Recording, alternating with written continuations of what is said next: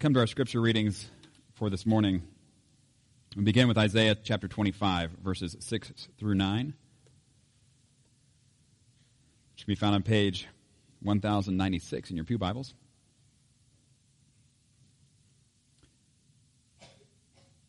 And before I read, let us pray.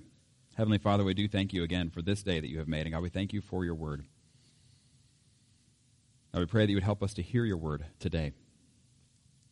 That you'd help us to hear it, to understand it, to remember it, to receive it, and to live it. God, that even this morning, by your word and by your Spirit, we would experience new life, new creation. We experience a bit more growth in the direction you would have us to grow in relationship with you through Jesus. It's in his name that we pray. Amen. Isaiah chapter 25, verses 6 through 9 says, "On this mountain the Lord Almighty will prepare a feast of rich food for all peoples, a banquet of aged wine, the best of meats and the finest of wines. On this mountain he will destroy the shroud that enfolds all peoples, the sheet that covers all nations. He will swallow up death forever. The sovereign Lord will wipe away the tears from all faces. He will remove his people's disgrace from all the earth. The Lord has spoken. In that day they will say, 'Surely this is our God. We trusted in him, and he saved us. This is the Lord. We trusted in him. Let us rejoice and be glad in his salvation.'"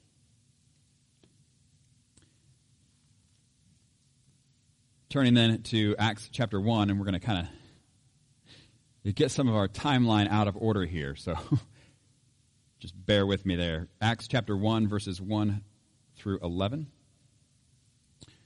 This is how Luke begins his second volume, and we're going to go back in a little bit and pick up how he ends his first volume. So that's where I say we're going to get a little out of order on the timeline here, but you'll see. Acts chapter 1, verses 1 through 11. He says, "In my former book, Theophilus, I wrote about all that Jesus began to do and to teach until the day he was taken up to heaven, after giving instructions through the Holy Spirit to the apostles he had chosen. After his suffering, he presented himself to them and gave many convincing proofs that he was alive. He appeared to them over a period of 40 days and spoke about the kingdom of God. On one occasion, while he was eating with them, he gave them this command: 'Do not leave Jerusalem, but wait for the gift my Father promised, which you have heard me speak about. For John baptized with water, but in a few days you will be baptized with the Holy Spirit.' Then they gathered around him and asked him, 'Lord, are you at this time going to restore the kingdom to Israel?' He said to them, 'It is not for you to know the times or dates the Father has set by his own authority, but you will receive power when the Holy Spirit comes on you, and you will be my witnesses in Jerusalem and in all Judea and Samaria, and to the ends of the earth.' After he said this, he was taken up before their very eyes, and a cloud hid him from their sight. They were looking intently up into the sky as he was going, when suddenly 2 men dressed in white stood beside them. 'Men of Galilee,' they said, 'why do you stand here looking into the sky? This same Jesus who has been taken from you into heaven will come back in the same way you have seen him go into heaven.'" This is the word of the Lord. Thanks be to God. So this morning, obviously, we are going to be talking about Jesus, and specifically about his resurrection. And we're going to look at one of his resurrection appearances, and it has the sermon text there in the bulletin, but I'm just going to warn you ahead of time, we're not going to stay right there, as we usually do. We just sort of walk through a passage, but we're going to be kind of all over the place as we look at this topic of Jesus' resurrection. And it'll make sense, I hope, as to why we're doing that in a bit. But let's go ahead and read it first. This is from Luke chapter 24, verses 36 to 49.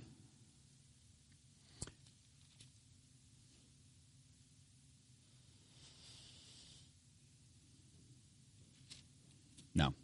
We're going to go from 36 all the way to the end to 53.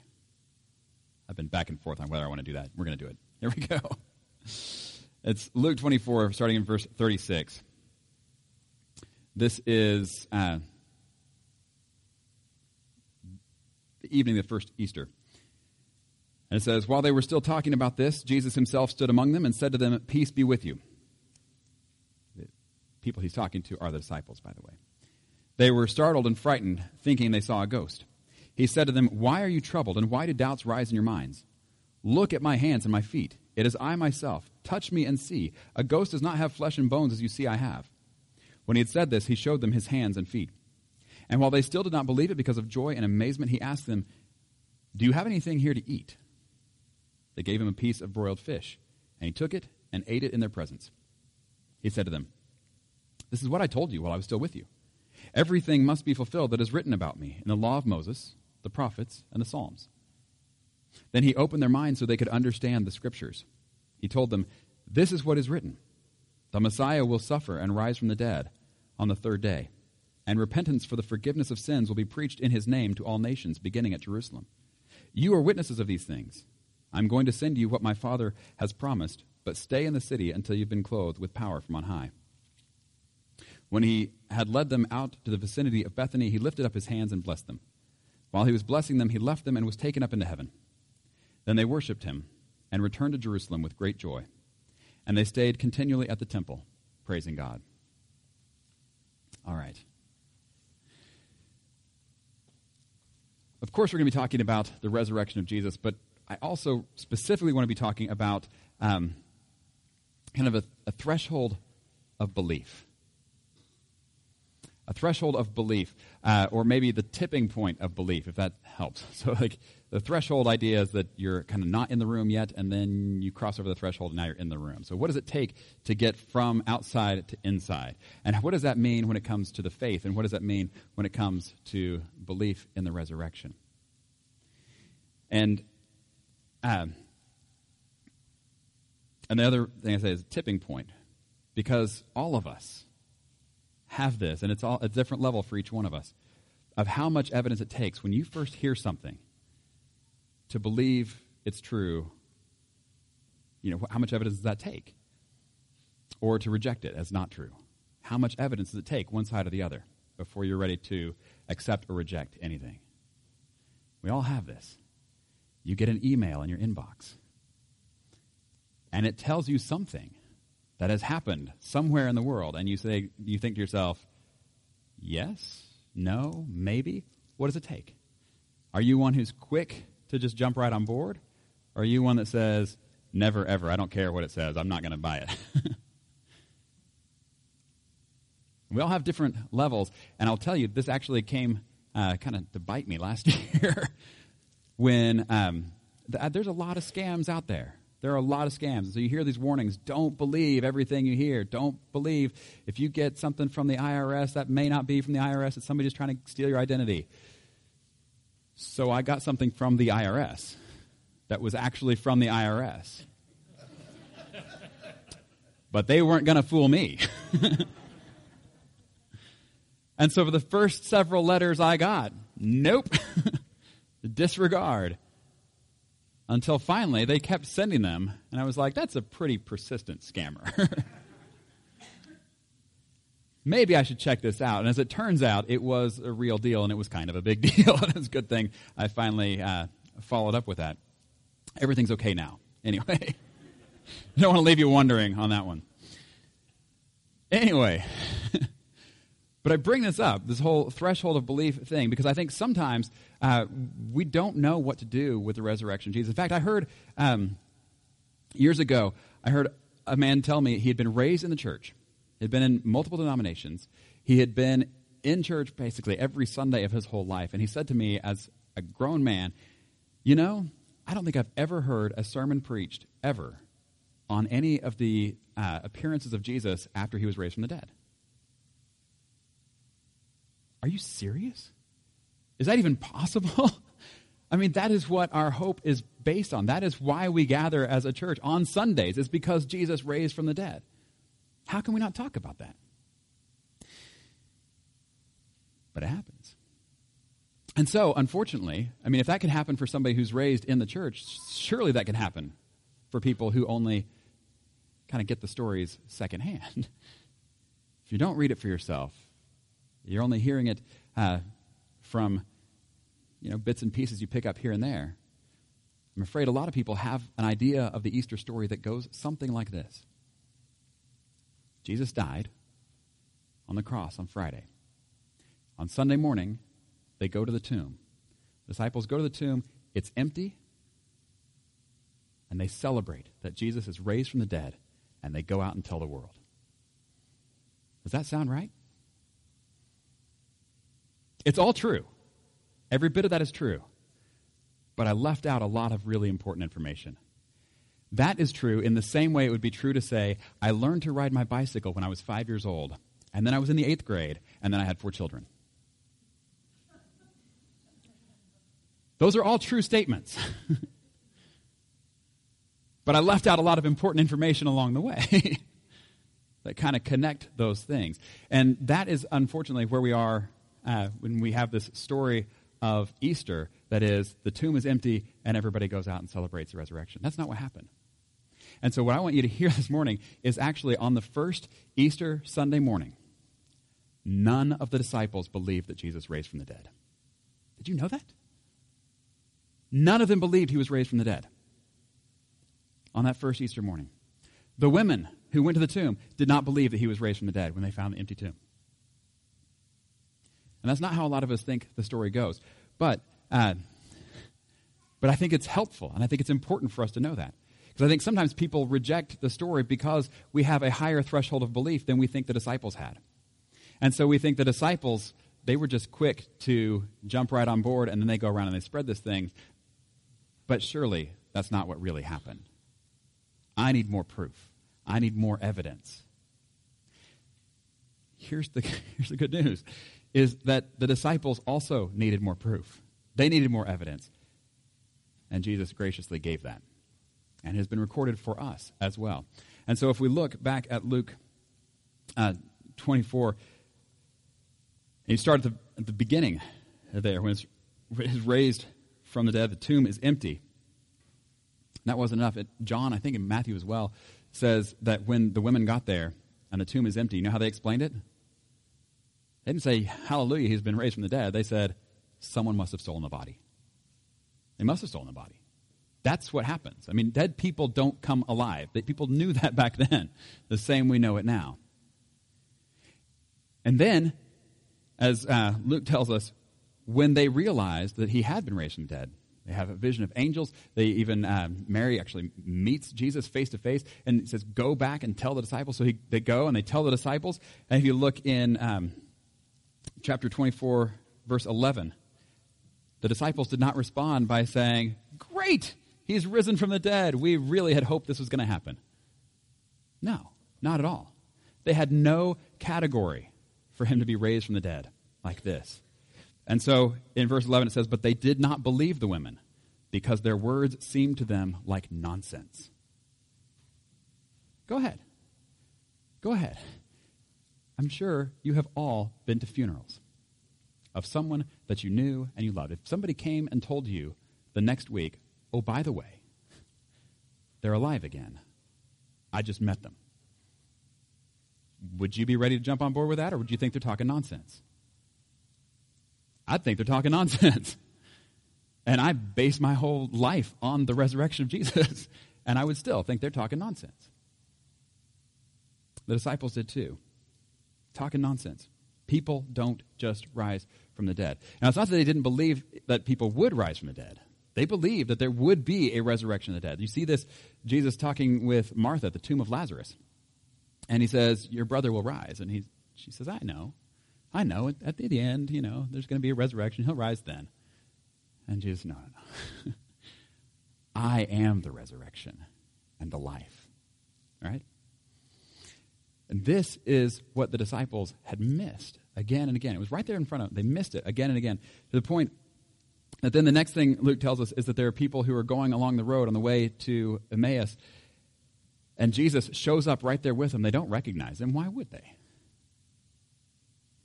They're not expecting to see someone who was just killed. And especially the last time they had seen him, he didn't look like he does now. He was bloody and beat up and stripped down. If they had seen him again, that's what they expected him to look like, but now, not so much. And so he comes and he walks alongside them. And they're trying to explain what's going on to him as though he doesn't know. And they said, we'd hoped that he was going to be the one to redeem Israel. It says, well, what is more? It's the third day since all this took place. In addition, some of our women amazed us. They went to the tomb early this morning, but they didn't find his body. They came and told us they'd seen a vision of angels who said he was alive. And then some of our companions went to the tomb and found it just as the women said, but they did not see Jesus. So what do they make of this? They don't know. They don't know what to make of this. They're just confused. They don't yet have enough evidence to get past that threshold of belief. And yet Jesus responds and says, how foolish you are and how slow to believe all that the prophets have spoken. Do you hear this? He doesn't say how foolish and slow you are to believe what the women said. How foolish you are and slow to believe what the disciples said about the tomb being empty. How foolish you are and slow to believe all the prophets had spoken. And that is one of the things you see consistently as Jesus appears, having been resurrected, is he keeps going back to the Old Testament and saying, this has been in here all along. If you'd been paying attention to what is the Moses and the prophets and the Psalms, what the major section divisions, the whole Old Testament is what he's saying. What the whole Old Testament has been saying about what the Messiah would actually do and how he would come, yes, but that he would suffer and die and be raised again from the dead. That's all in there. If you've been paying attention, this wouldn't have taken you off guard. It wouldn't catch you by surprise. But it did. And so he opens their eyes and helps them to see. He begins Moses, all the prophets, explaining to them what was said in scriptures concerning himself. And then as he breaks bread with them later, their eyes are open. Oh my goodness. Now we see.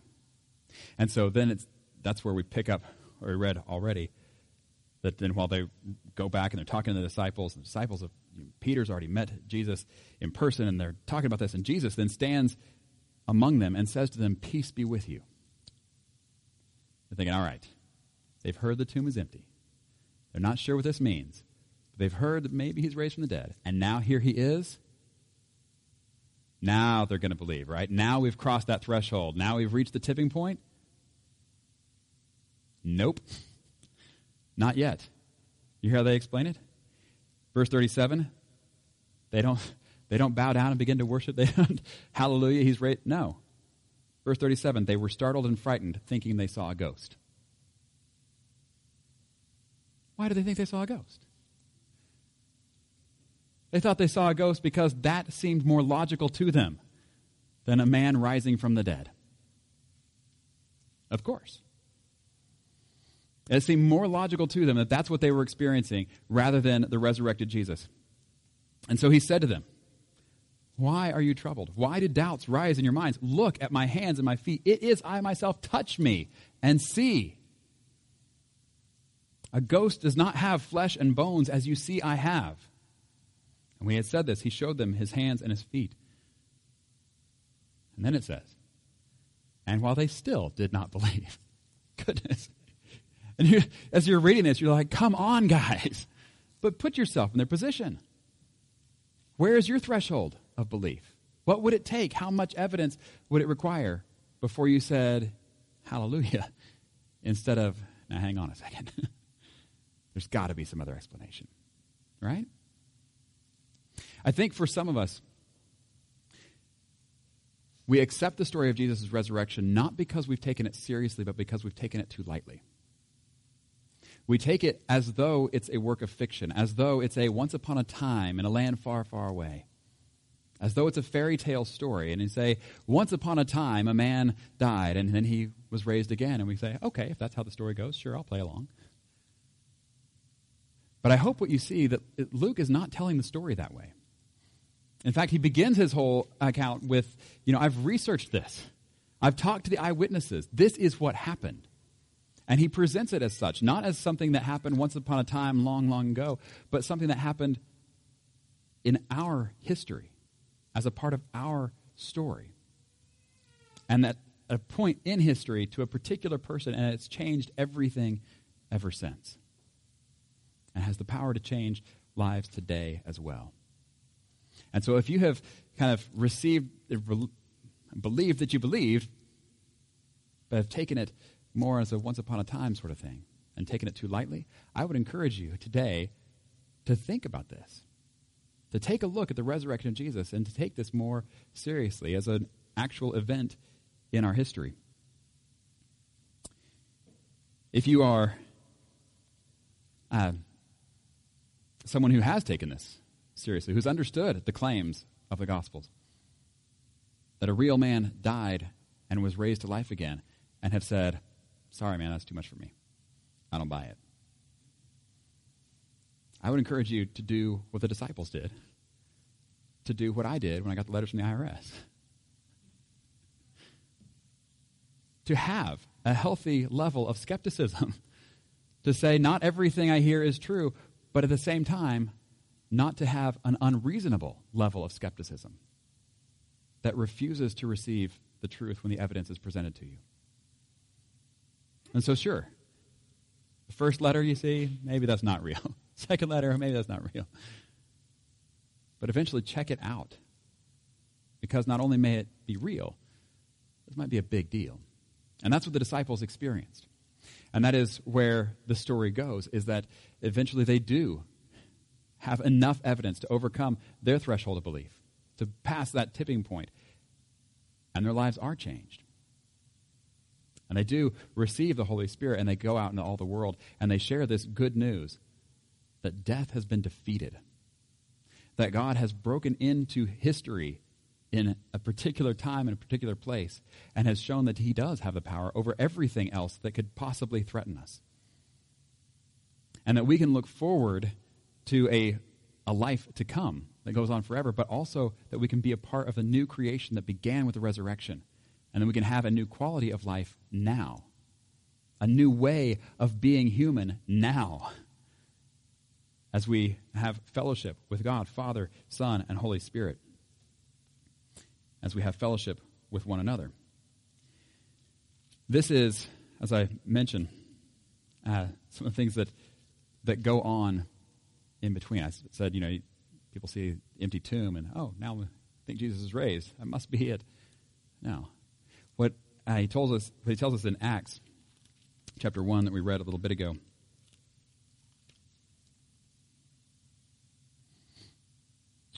Chapter 1, verse 3, it says, after his suffering, he presented himself to them and gave many convincing proofs that he was alive.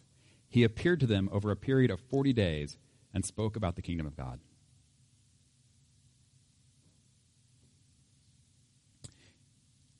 He appeared to them. He gave them many convincing proofs. Why did he have to give them many convincing proofs? Because they weren't quick to receive this. And they were the ones who had been close. They were the ones who had been with him the whole time, who had heard him say things like, we're going to Jerusalem. And when we get there, I'm going to be arrested. I'm going to be killed. But on the third day, I'm going to rise again. I don't know if you remember this part. But on one occasion, when he says this to them, then it says, and the disciples talked among themselves, discussing what he could have meant by rising from the dead. They did not have a category for this. And so he appears to them and has to give them many convincing proofs over a period of 40 days. Today is our final sermon, actually, in a series we've been doing, looking at different 40s throughout the Bible. 40 days, 40 years. And what we've been seeing is these are times of testing. And we have seen that people tend to not do well in these times of testing, failing the test again and again. And yet, here Jesus is, I believe, graciously giving his people what they needed. That's what he does. Graciously giving his people what they needed. And over 40 days, giving them enough evidence, enough proof that, yes, this is true. So that at the end of 40 days, no more evidence needs to be given. No more proof needs to be given. Now it just needs to be answered. Do you believe or do you not believe? I don't know where you are today, but I did the math. 40 days from today is May 31st. So might I recommend that we take the next 40 days and look again at the resurrection of Jesus. Look at the evidence for the resurrection of Jesus. Look at what the resurrection of Jesus means for us today, what it means for the world in general. And if you're not ready today to say, yes, I believe, I would encourage you over the next 40 days to also check and make sure that your threshold of belief is not set unreasonably high, that you wouldn't miss the truth when the evidence is presented to you. I once heard a man who's an atheist, didn't believe in God. He's debating somebody who's a Christian. The Christian said to him, what would it take? What evidence do you need? You say you have an open mind and that you would believe. What would it take for you to believe? It's a good question. And the man said something along the lines of, I'm kind of fuzzy on this now, but he said something like, I guess if I went outside one night and I saw the stars all rearrange themselves to spell my name, then maybe I believe there's a God. And he kind of stops himself and goes, well, actually, no. It's probably more likely than I'd be hallucinating. Well, if there is nothing that can convince you of something, then the threshold is set too high. And so we may have to re-gauge where that threshold is, re-gauge where that tipping point is, and so that as we evaluate the evidence, we do so fairly. We actually give the evidence a hearing, that we wouldn't be like me with the IRS envelopes and throw them away forever until you have no more options of opening it on your own. Take this 40 days. Take this 40 days, wherever you are, in the room, still in the hallway waiting. Look at the resurrection of Jesus. Look again at what this means for us, for the world. Look at the evidence that he provided. It's more than an empty tomb. It's all the evidence we need. And it is what we need. If you are those who have already believed, may this be further encouragement to you as you reflect on the resurrection, to be those to share the good news of Jesus to all who need to hear. In the name of the Father, the Son, and the Holy Spirit. Amen.